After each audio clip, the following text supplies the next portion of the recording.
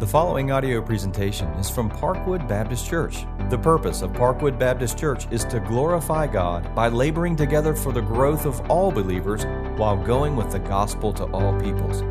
More information about Parkwood Baptist Church is available at parkwoodonline.org. That's parkwoodonline.org.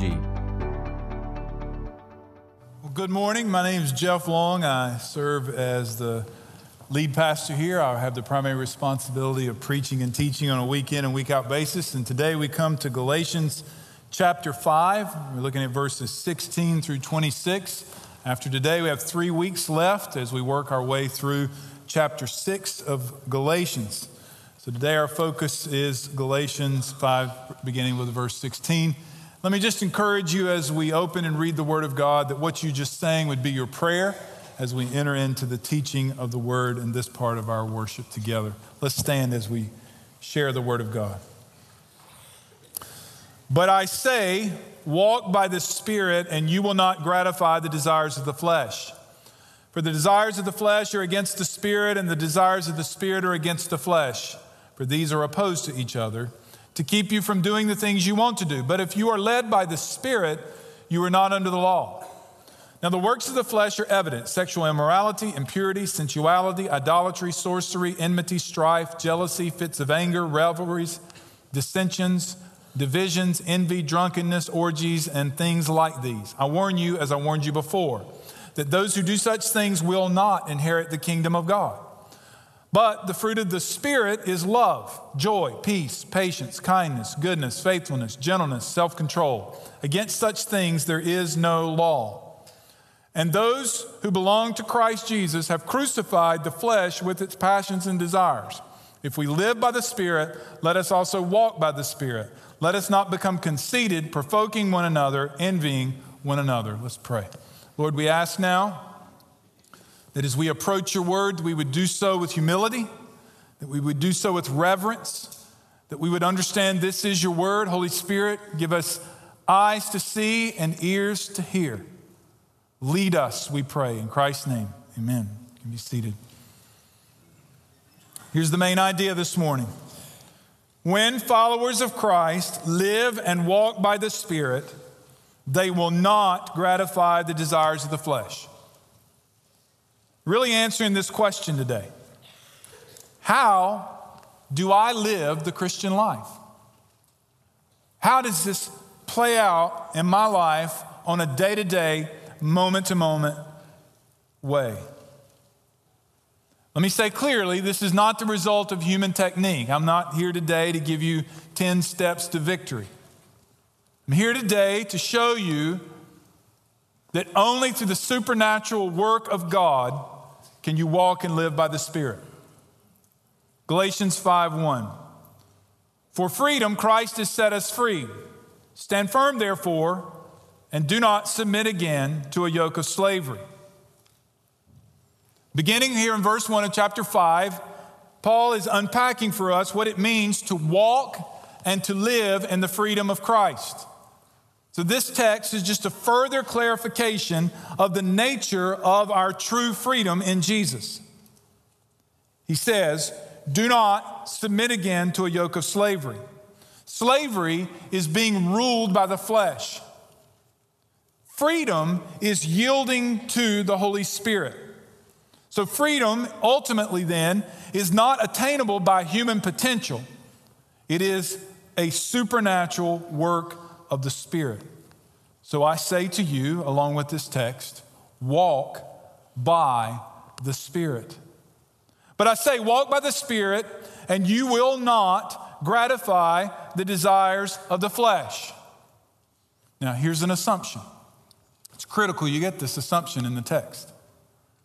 The assumption is that we have lingering effects of our flesh. The lingering effect of sinful desire. So the question is not, how do I overcome desire? It's crucial. The question is, how do I overcome the gratification of the desire?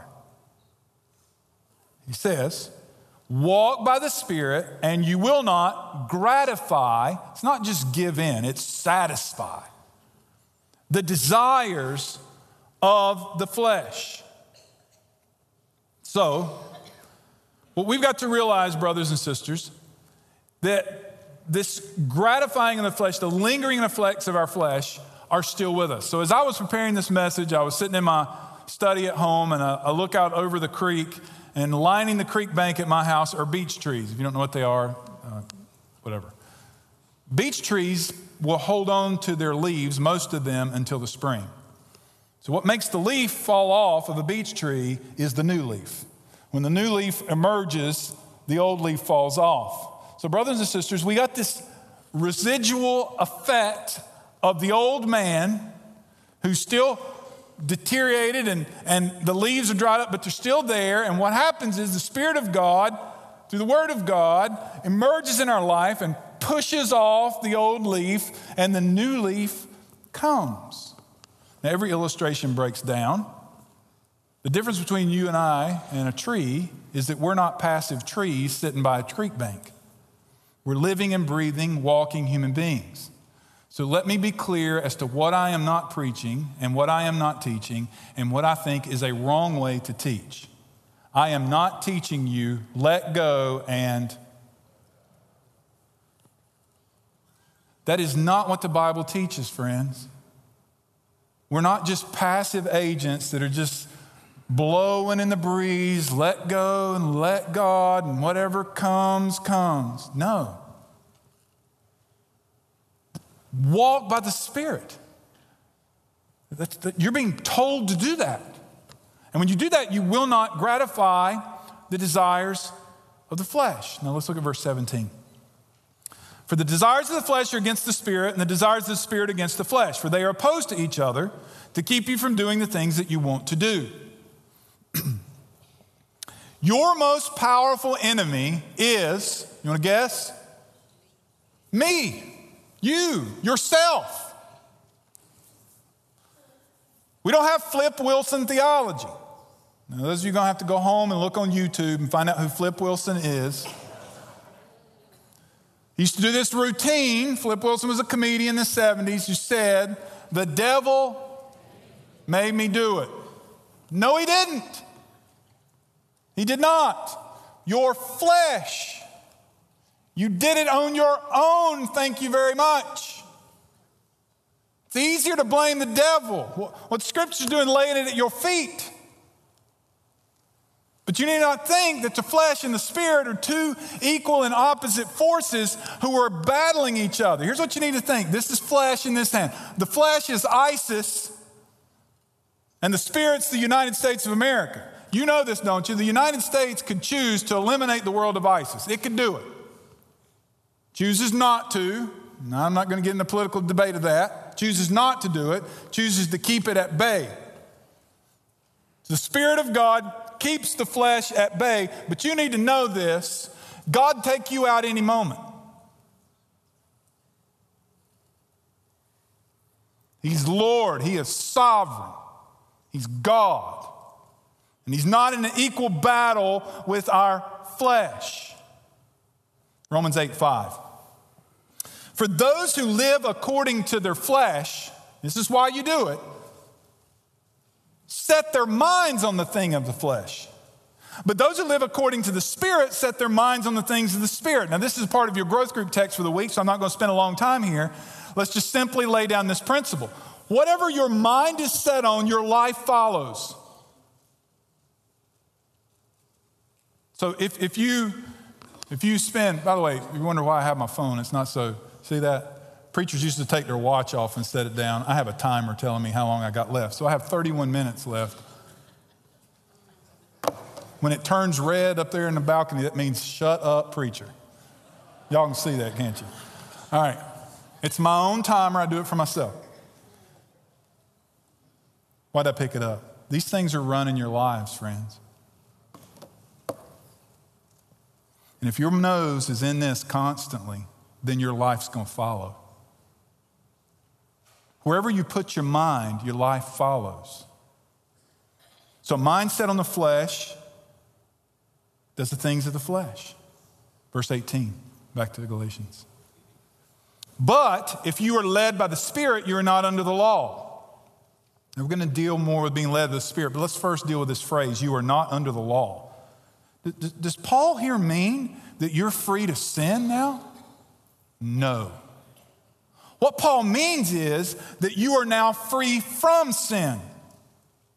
You're in the new era of redemptive history. Christ has come. He has set us free. He has purchased our salvation on the cross and through the power of the resurrection. We are now free from sin. We are no longer under the bondage of the law. That is, those who are led by the Spirit. If you are led by the Spirit. Romans 8:14.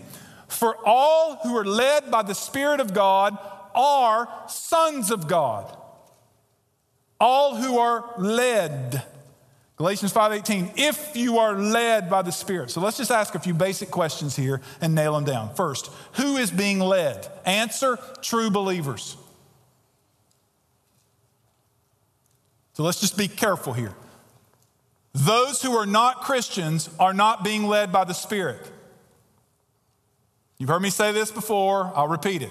Lost people act like lost people, including your children. We don't want to create false believers, people who think because they're doing certain things, they're Christians.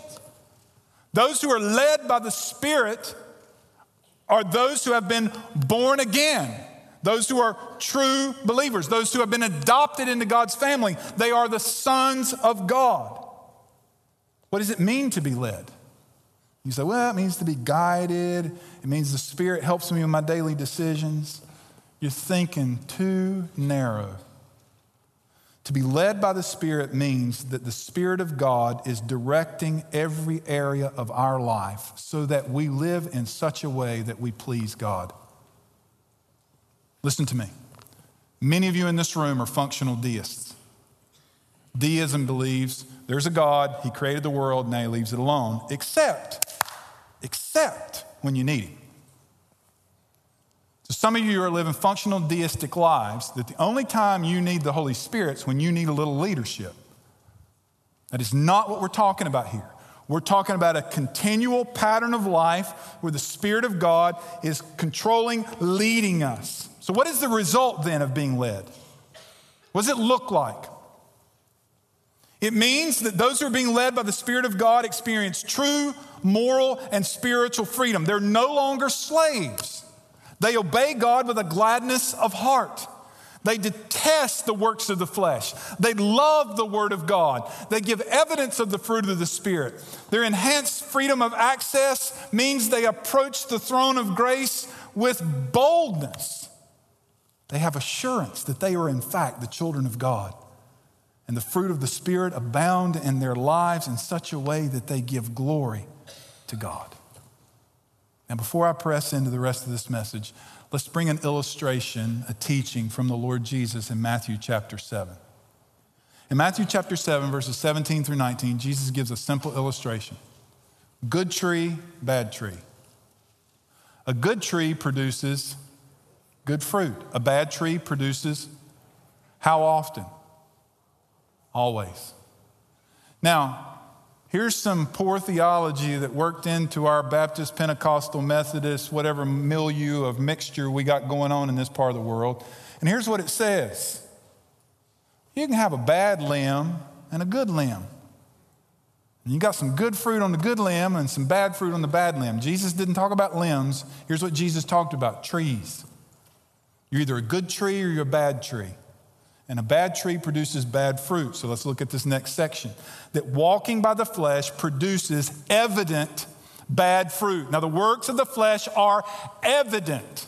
They're clear. Now he gives a list of these evident bad fruit. They fall in 4 realms: sex, religion, society, and drink or intoxicants. First, sex. Sexual immorality. What we're referring to here is sexual relationships, sexual activity outside of marriage.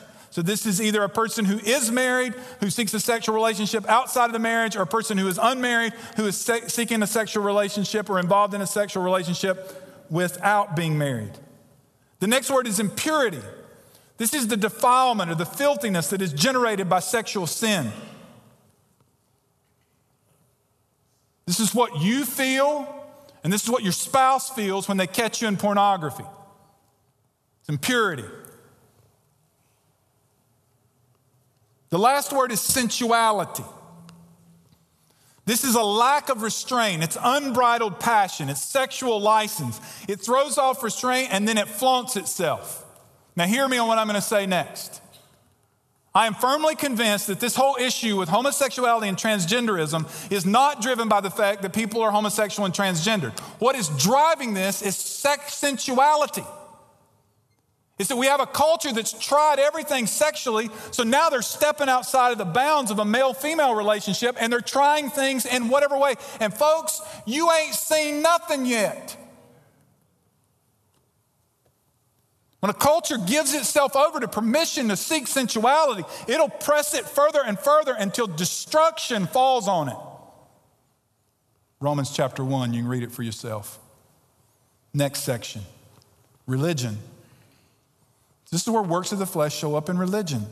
Idolatry. It's when we substitute anything at all for the adoration of the triune God who has revealed himself in Jesus Christ. I didn't see it yet, but apparently there was an article in the paper yesterday about a store up in Dallas that sells Buddhism stuff. And the person was quoted as saying that there's many ways to Jesus. No, there's only one way, and it is Jesus.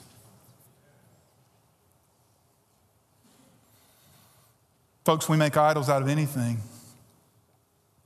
I've said this before, I'll repeat it.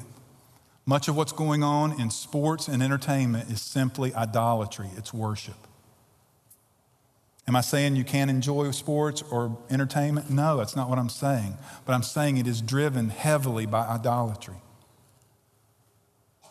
The next word is sorcery. It's the Greek word pharmakia. What sorcery means is trying to tap into mysterious powers, formulas, incantations, living in the spirit world. So I pulled up beside a car at a stoplight yesterday, and a big insignia on the back says it's part of the zombie annihilation crew. Take. Folks, we're living in a world that's fascinated with this kind of stuff and is dabbling and pressing further and further into it. Television's evidence. Media is evidence. The next area is the area of relationships with other people. And let me talk to you good, tight Baptists for a minute. Or Pentecostals or Methodists or whoever you are. Here's why, or one of the reasons why the church is declining in this part of the world is because what I'm about to read describes most churches in the South. This ought to break us. Enmity. This means a hatred that lies at the root that leads to conflict, strife. It's a contention that divides people.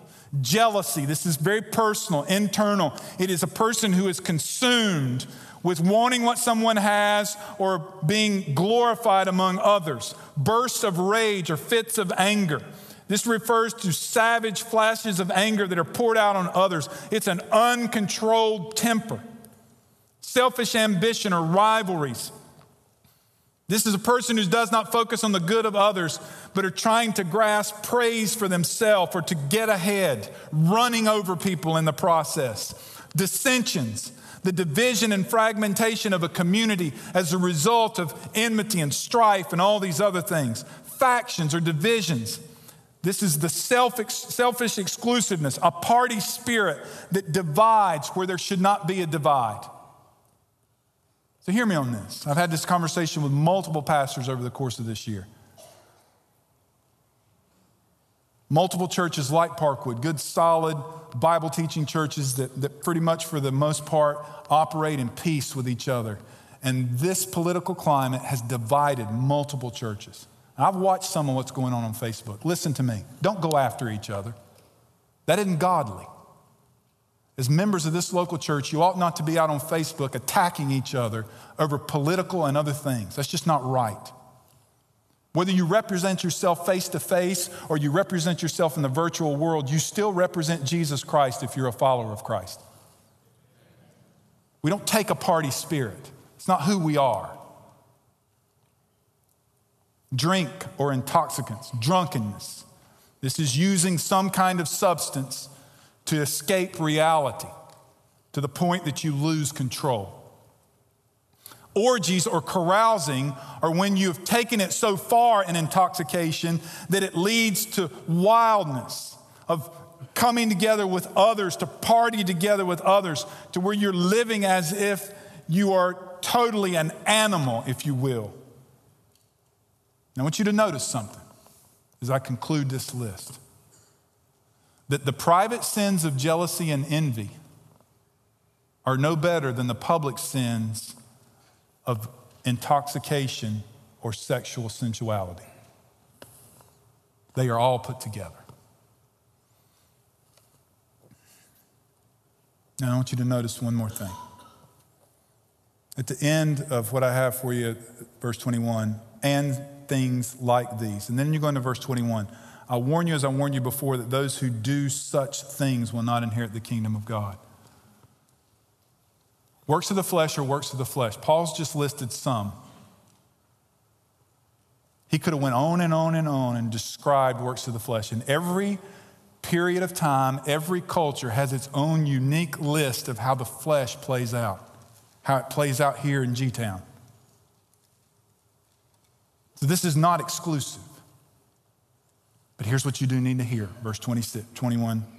I warn you, as I have warned you before, that those who do such things will not inherit the kingdom of God. Now, I'm going to walk a tightrope for a second, and you got to be careful that you hear me. The flesh rears up in believers, and occasionally a believer acts in a manner they ought not to. So when he says do, he doesn't mean a point in time where you've stepped outside of who you are and done something. Here's what he means. But you got to own this part.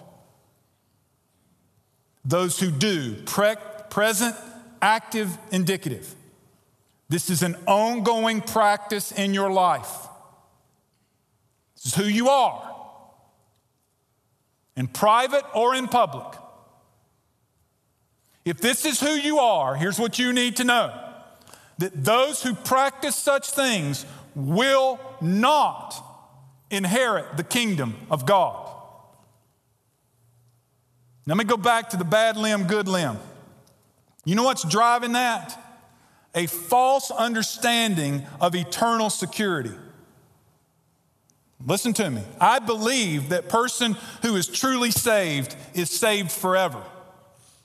But I also believe and understand that people can mock and come up with something that looks like salvation.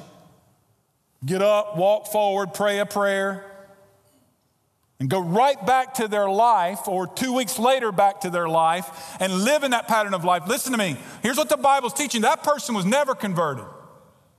How do you know that? How could you be so judgmental? I'm not. I'm just telling you what the Bible says. A person who practices such things will not inherit the kingdom of God. So if this is your child or a beloved person, you don't need to say, don't you remember what you did when you're 12? No, you need to pray for their salvation. And if that's you, if you've come into this place today and you are walking in sensuality, that has been the mark of your life. You need to repent and come to Christ.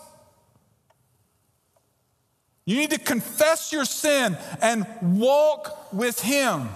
Why? Because when we walk by the Spirit, we produce good fruit. Or let me say it this way. Those who have been born again will walk in Him, and they will produce good fruit. The fruit of the Spirit is love, joy, peace, patience, kindness, goodness, faithfulness, gentleness, self-control. Against such things there is no law. So these qualities are not the product of human strength. They don't represent qualities of personal behavior that I can decide to do, things that I can cultivate under my own power. We're not called to summon up some kind of strength from within. What we are called to is a new way of life that is supernatural. It comes from the powerful work of the Holy Spirit. Now, this list can be broken down into three basic ways of looking at it. First, overarching, which, by the way, we're going to post a blog today that's going to have an expanded explanation of the fruit of the Spirit, working off of something Tim Keller wrote. I'm just going to explain to you what the fruit looks like. Keller, in his writing, went a step further, and he said, this is what the opposite looks like, and then, very insightful, this is what the counterfeit looks like. The fake look. It's worth your time to read. First, love. The word here is agape. It means a self-giving, self-sacrificing love. It's described in 1 Corinthians 13. It means that you serve a person for their good, not yours. It is the mark of new life in Christ. It is what Christ has done for us, and it is evidence that his life is in us. Joy. This is delight in God for who God is, that our joy is in the Lord. Peace. This is a confidence, a rest in the wisdom and the control of God. It is the result of justification, that we now have peace with God through Christ. The next is social relationships, patience. We have an ability to face trouble without blowing up at people or difficult people. Kindness, an ability to serve others practically in a way that makes us vulnerable. Goodness, which shows generosity and heart and action. That we're the same kind of person in every situation. We're not a phony. We're not a hypocrite. Faithfulness, that we're utterly reliable and true to our word. How many times have you said, man, people around this part of the country used to keep their word. They just don't do that anymore. You know why? There used to be a lot of Christians around here. There's your answer. It's not that we've lost some kind of honor. Faithfulness is a fruit of the Spirit. People keep their word because Christ is in them. Gentleness, humility, to be under control. It's the opposite of outbursts and anger. The last is a relationship to ourself. It affects all the rest. Self-control. It means we're not dominated by the flesh. We live under restraint. That we pursue the important over the urgent. We're not impulsive. We don't live uncontrolled lives. Keller presses further and says that the single word fruit, it's not fruits, the single word fruit is drawn from an agricultural word picture. So we need to apply that and think for a moment. Christian growth is gradual. I met a man after the last service who's been a Christian 2 years. The evidence of self-control in that man's life compared to a man who's been walking with Jesus for 25 years is going to be different. Now, there's going to be some. Maybe a little green fruit sticking out there while you got a ripe fruit hanging off this brother. It's gradual. Next, Christian growth is inevitable. A good tree produces, it will. It's coming. Christian growth is internal. It comes from the Spirit of God who is in us. Last, Christian growth is symmetrical. It means, first of all, that the word fruit is singular, so you need to think bunch of grapes instead of apples and oranges and different fruit. But it's also symmetrical in that it looks the same in your life as it does in mine. He's producing the same fruit from good trees. Verse 24. Those who belong to Christ have crucified the flesh with its passions and desires. Now, we've been going for a while here. I got about 10 minutes left. Just letting you know, that's where I'm at. We've been going for a while here. This is crucial to your understanding of this text. If you don't get this, here's one of the unfortunate things. I preached the fruit of the Spirit without preaching this verse, and I missed it. I mistaught the text. This is crucial to the understanding. Here we go. Those who belong to Christ have crucified the flesh with its passions and desires. Have crucified. That's past tense. So the crucifixion of the flesh occurred at conversion, when believers died with Christ. Galatians 2:20. I have been crucified with Christ. It is no longer I who live, but Christ who lives in me. And the life I now live in the flesh, I live by faith in the Son of God who loved me and gave himself up for me. So I have a question for you and for myself. You ready? Why am I negotiating with a dead man?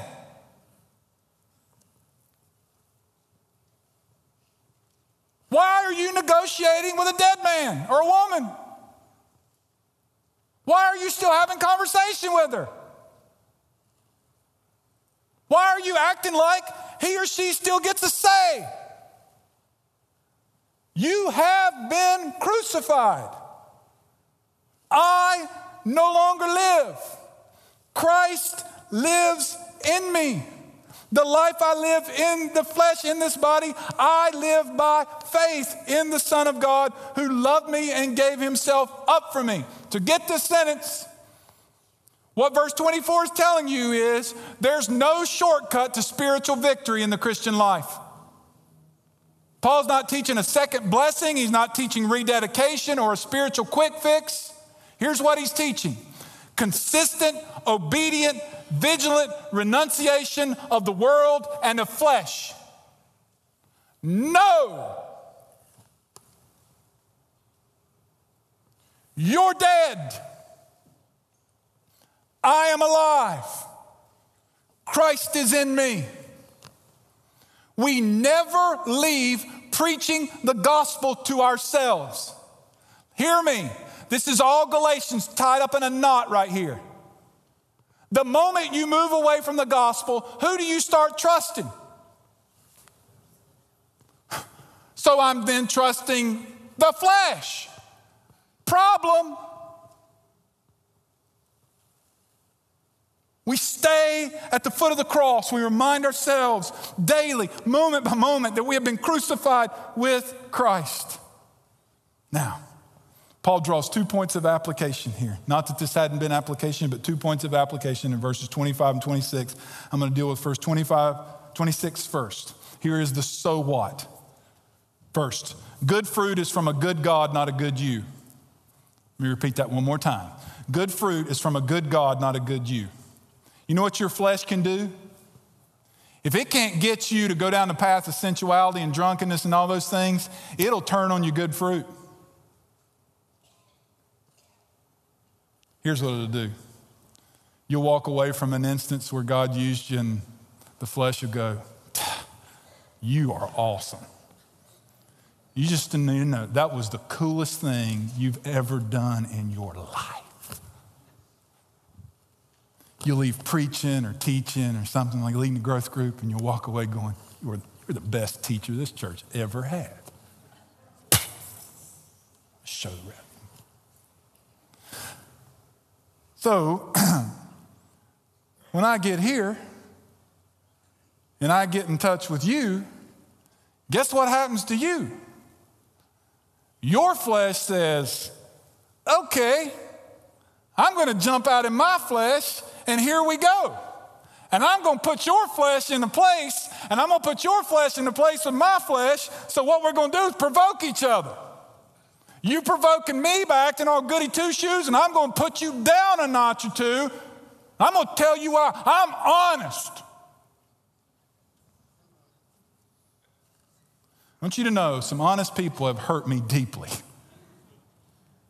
But some people have told me the truth for my own good, and there's a difference.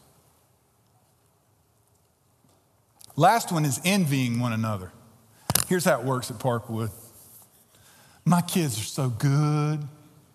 Look how lined up they are. They perfect. And then those of us over here that are just wrestling and, we trying to come to church. They just won't shut up. And I look over there and go, I'm a loser. I am a total and complete loser. Look at their kids and look at my kids. You know what that is? That's envy. That's looking at what God's doing in somebody else. Now, this person may over here may be provoking it, saying, look at me. Look how great. This doesn't happen ever on Facebook, but I'm going on. Okay.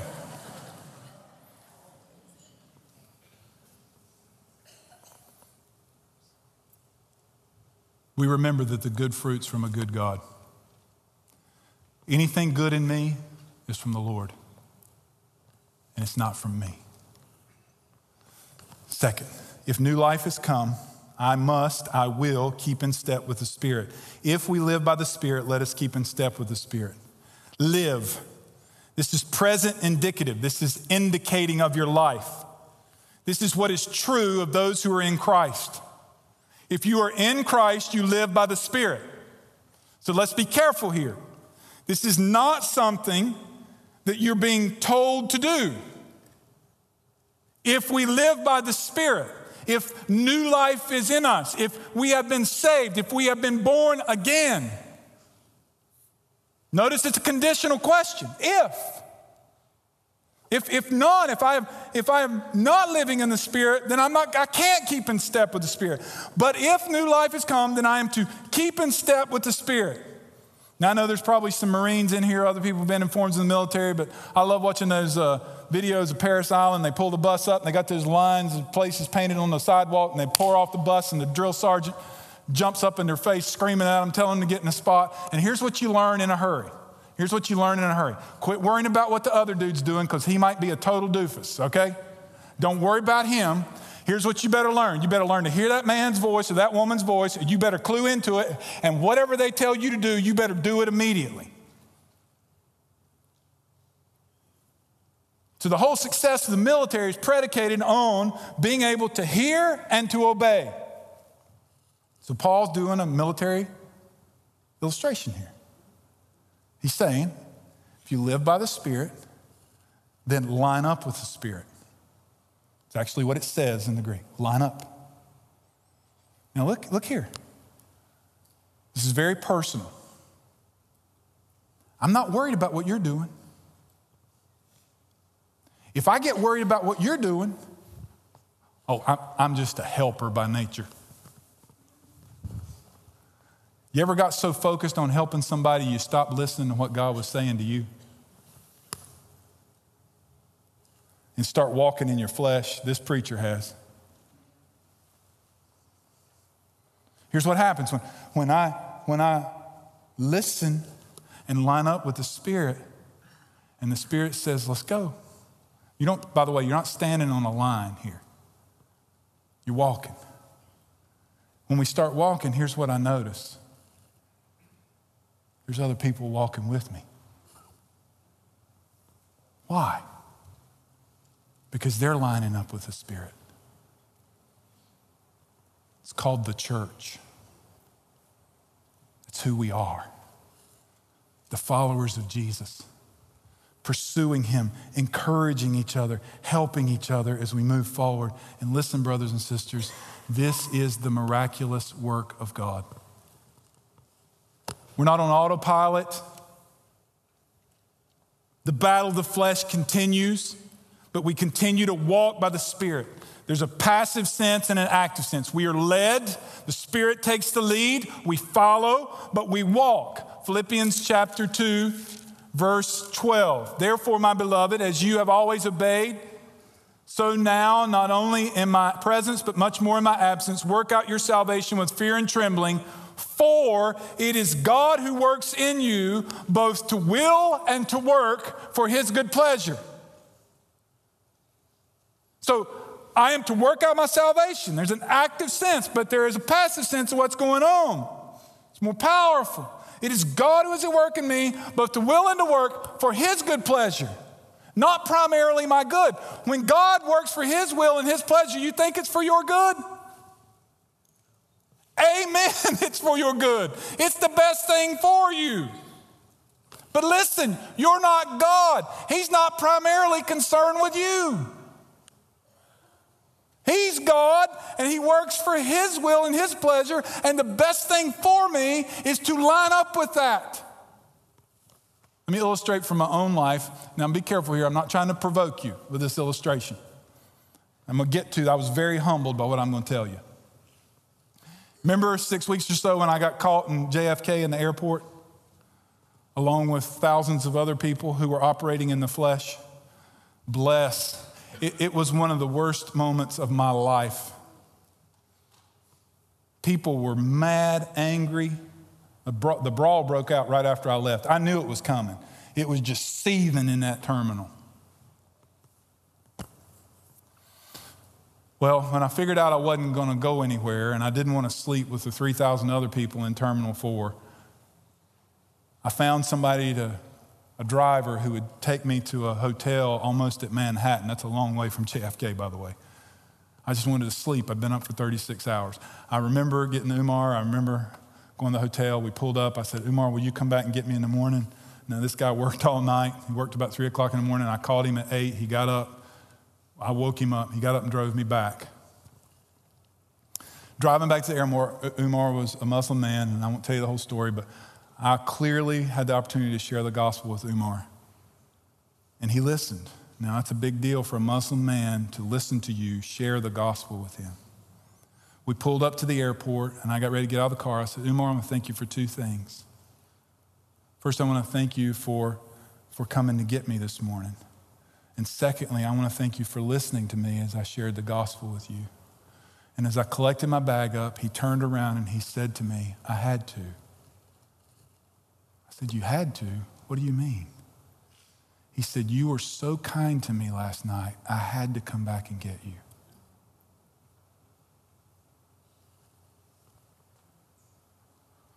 I picked my suitcase up and I walked to the terminal with tears pouring out of my eyes. Not 3 minutes before I met Umar, I wanted to punch another man because he wouldn't get out of the way of the phone so I could call a hotel. All I can explain to you is on that night between the airport and the hotel was the Spirit of God. It wasn't me.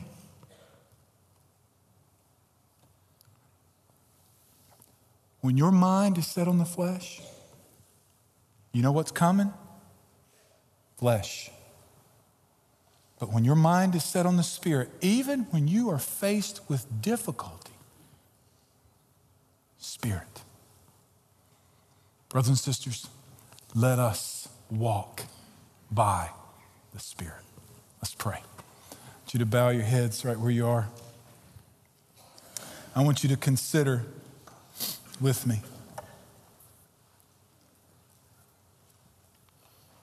I want you to ask yourself some questions. Put your stuff away, whatever. I just want us to remain still for a moment. Here's what I believe. The Word of God has been clearly proclaimed to you today. It's been clearly explained.